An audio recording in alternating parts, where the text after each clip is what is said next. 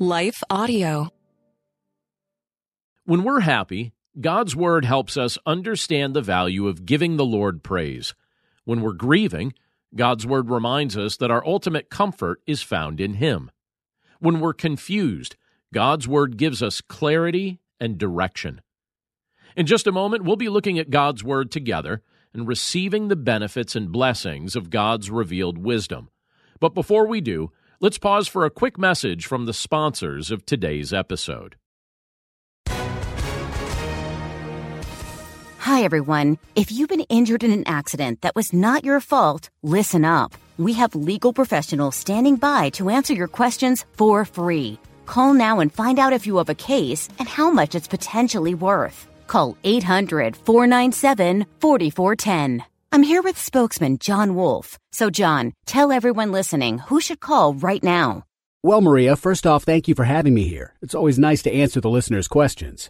Now, as far as who should call in, anyone who's been injured in an accident and think you deserve compensation, give us a call right now. 800-497-4410. You'll find out if you have a case and how much it's potentially worth. Thanks, John. You heard it, folks. Take advantage of this opportunity and call now. 800-497-4410.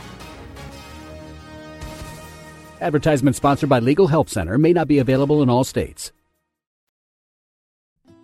You're listening to Daily Devotions with Pastor John.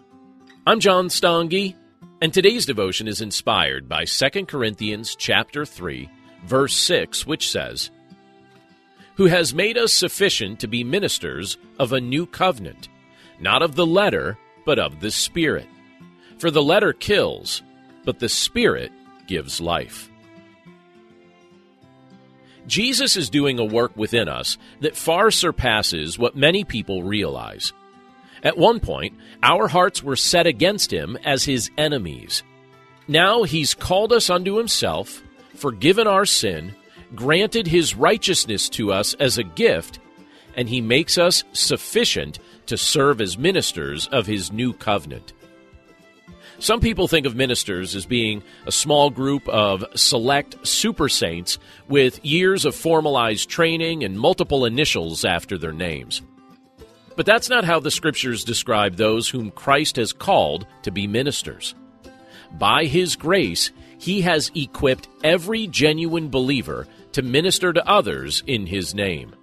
He enables us to communicate the truth of His gospel. He makes us able to model what it looks like to genuinely follow Him. He's making His appeal to this world through simple, regular people like us. Have you ever told yourself that you're not good enough or you're inadequate? That's something we all probably wrestle with to one degree or another. But Christ's gospel tells us something vastly different. He tells us that in Him and through Him, we have been made sufficient for every task or mission He has called us to complete. That's a truth we should intentionally remind our hearts to embrace today. Let's pray. Lord, we thank You for Your word. And we thank You for the privilege that it is to be able to read this portion of Scripture together today from the book of 2 Corinthians. And Lord, it's interesting when we look at this portion of Your word because in it, You're debunking some of the misconceptions we've had about ourselves. You tell us here that You have made us sufficient to be ministers of a new covenant. But so often we preach the false message to our hearts that we are insufficient for this task.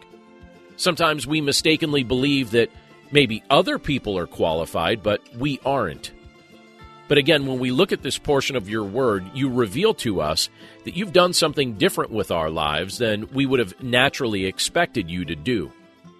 You've called us unto Yourself, You've gifted us and equipped us, and You enable us to do things that glorify Your name and teach others about You.